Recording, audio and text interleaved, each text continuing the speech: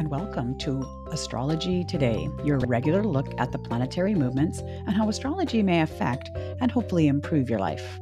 Hi there, I'm Norma Lachance. I'm your host. I'm a life coach, a mathematician, and an inspired astrologer. And you've joined me for a look at the weekend perspective as well as horoscopes for the month of July, for July 1st, 2022.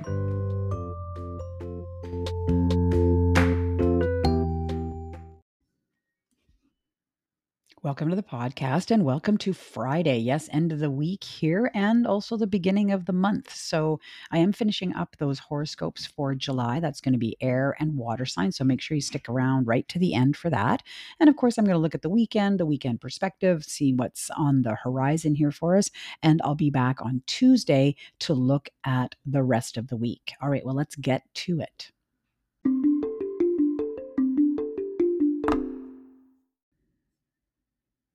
Well, let's start off looking at the planetary ingresses. Just means that, planets that are changing signs. And just a note on this, these are very subtle changes, even though, of course, planets are moving out there.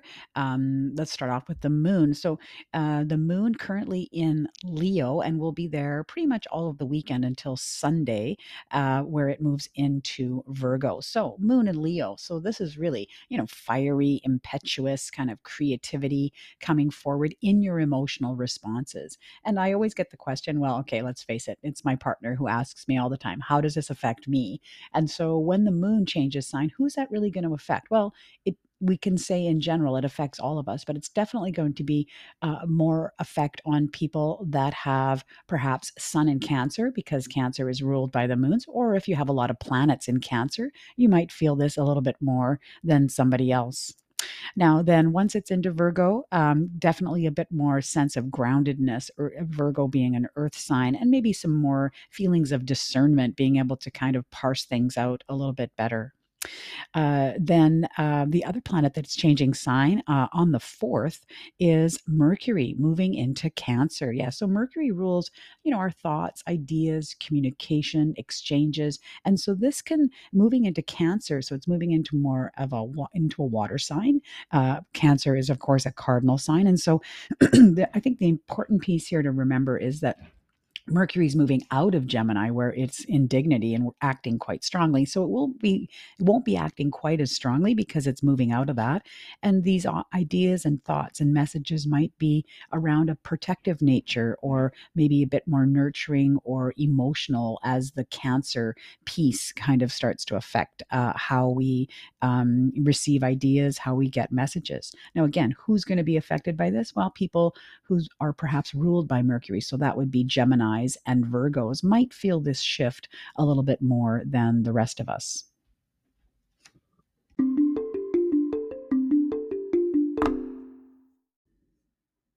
All right, well, turning now to aspect patterns that are important to look at for the weekend. Both of them involve the moon, so they're just going to be one day, and that's because the moon moves on quickly, and so that aspect pattern is only going to be for that one day. So for today, on Friday, we have a mini grand trine. So this involves a sextile and a trine. So the trine is between the moon and Jupiter. So Jupiter tends to kind of bolster, kind of empower, and make greater, increase, grow whatever planet it is in contact with. So this can be around more emotions. And people like to say that Jupiter is a benefic, and that just means it's lucky or it's positive. And a lot of times I find, Jupiter can make things go overboard. And so when it's connected to the moon, it may be actually feelings of overwhelm, like just lots of emotions floating around, lots of passion.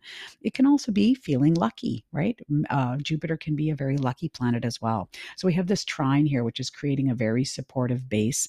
And out of that, both of those planets are sextile with, yes, Venus. Beautiful. So Venus, of course, ruling love and connection, beauty, values. And so the sextile aspect really gives us a lot of productive results. And so from this passion, from all these emotions, you may be able to get some productive results around love, around and also perhaps around your values. Now, moving on to Saturday, we have a completely different energy here where the moon is involved in a T square. And that's really a tense or what's called a hard aspect. So you can, I like to think of it as productive. So here we have an opposition, and that's between the moon and Saturn. And that can represent, oppositions are this swinging between the energies of the two, kind of a teeter totter effect. So on the one hand, you've got your emotional responses, your reactions. And on the other hand, on the other end of the teeter totter is sitting Venus, which is, can be limits, could be an authority or an authority figure. So there might be some, kind of squashing of emotions happening from an authority figure through this opposition. They're both squaring Uranus, which that's that T squared part that creates this right triangle. And the apex or the focus planet is Uranus, which means that Uranus, of course, is this independent, freedom, rebel energy that is always in effect when we've got Uranus here.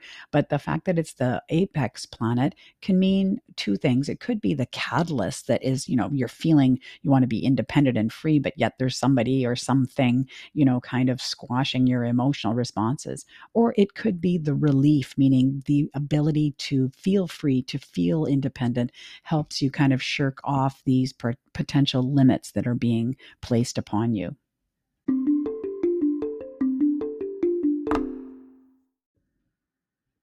As promised, here are the horoscopes for air and water signs for the month of July. Starting off with air signs, we have Gemini. Finances and assets may come into focus in the month of July. You may use your personal resources to better nurture yourself and those close to you after the 4th, and perhaps blow the budget on fun and creativity at the end of the month. Moving on to Libra. The month of July may be a time when your reputation and career come to center stage. Allow ideas about nurturing and protection to flow in, especially after the 4th. Your natural gifts of balance and fairness may guide you in choices you need to make about your work. And finally, Aquarius. In July, you may focus on your work environment and your daily habits. Use your unique perspective on life to hone your routines to support your health. After the 4th, you may get ideas on how better to do this, so connect to your intuition. Okay, moving on to water signs. Cancer. Welcome to Cancer season. This month may be an opportune phase to move forward in any personal development projects. Make this time about your appearance and how you face the world. Self love and acceptance may be stronger after the 17th, so remember to nurture not just loved ones, but also yourself. Moving on to Scorpio. You may find yourself researching new and different cultures and philosophies in the month of July. This may involve long distance travel or even continuing education courses. Take time to dig deep into areas that fascinate you so that you can feel nurtured by the experience. And finally, Pisces. Your childlike and creative side of yourself may emerge in the month of July. Use your flexible nature and strong intuition to guide you in projects that nurture and protect you after the 4th. You may find yourself having an inner discovery of wisdom once your sign ruler slows after the 28th.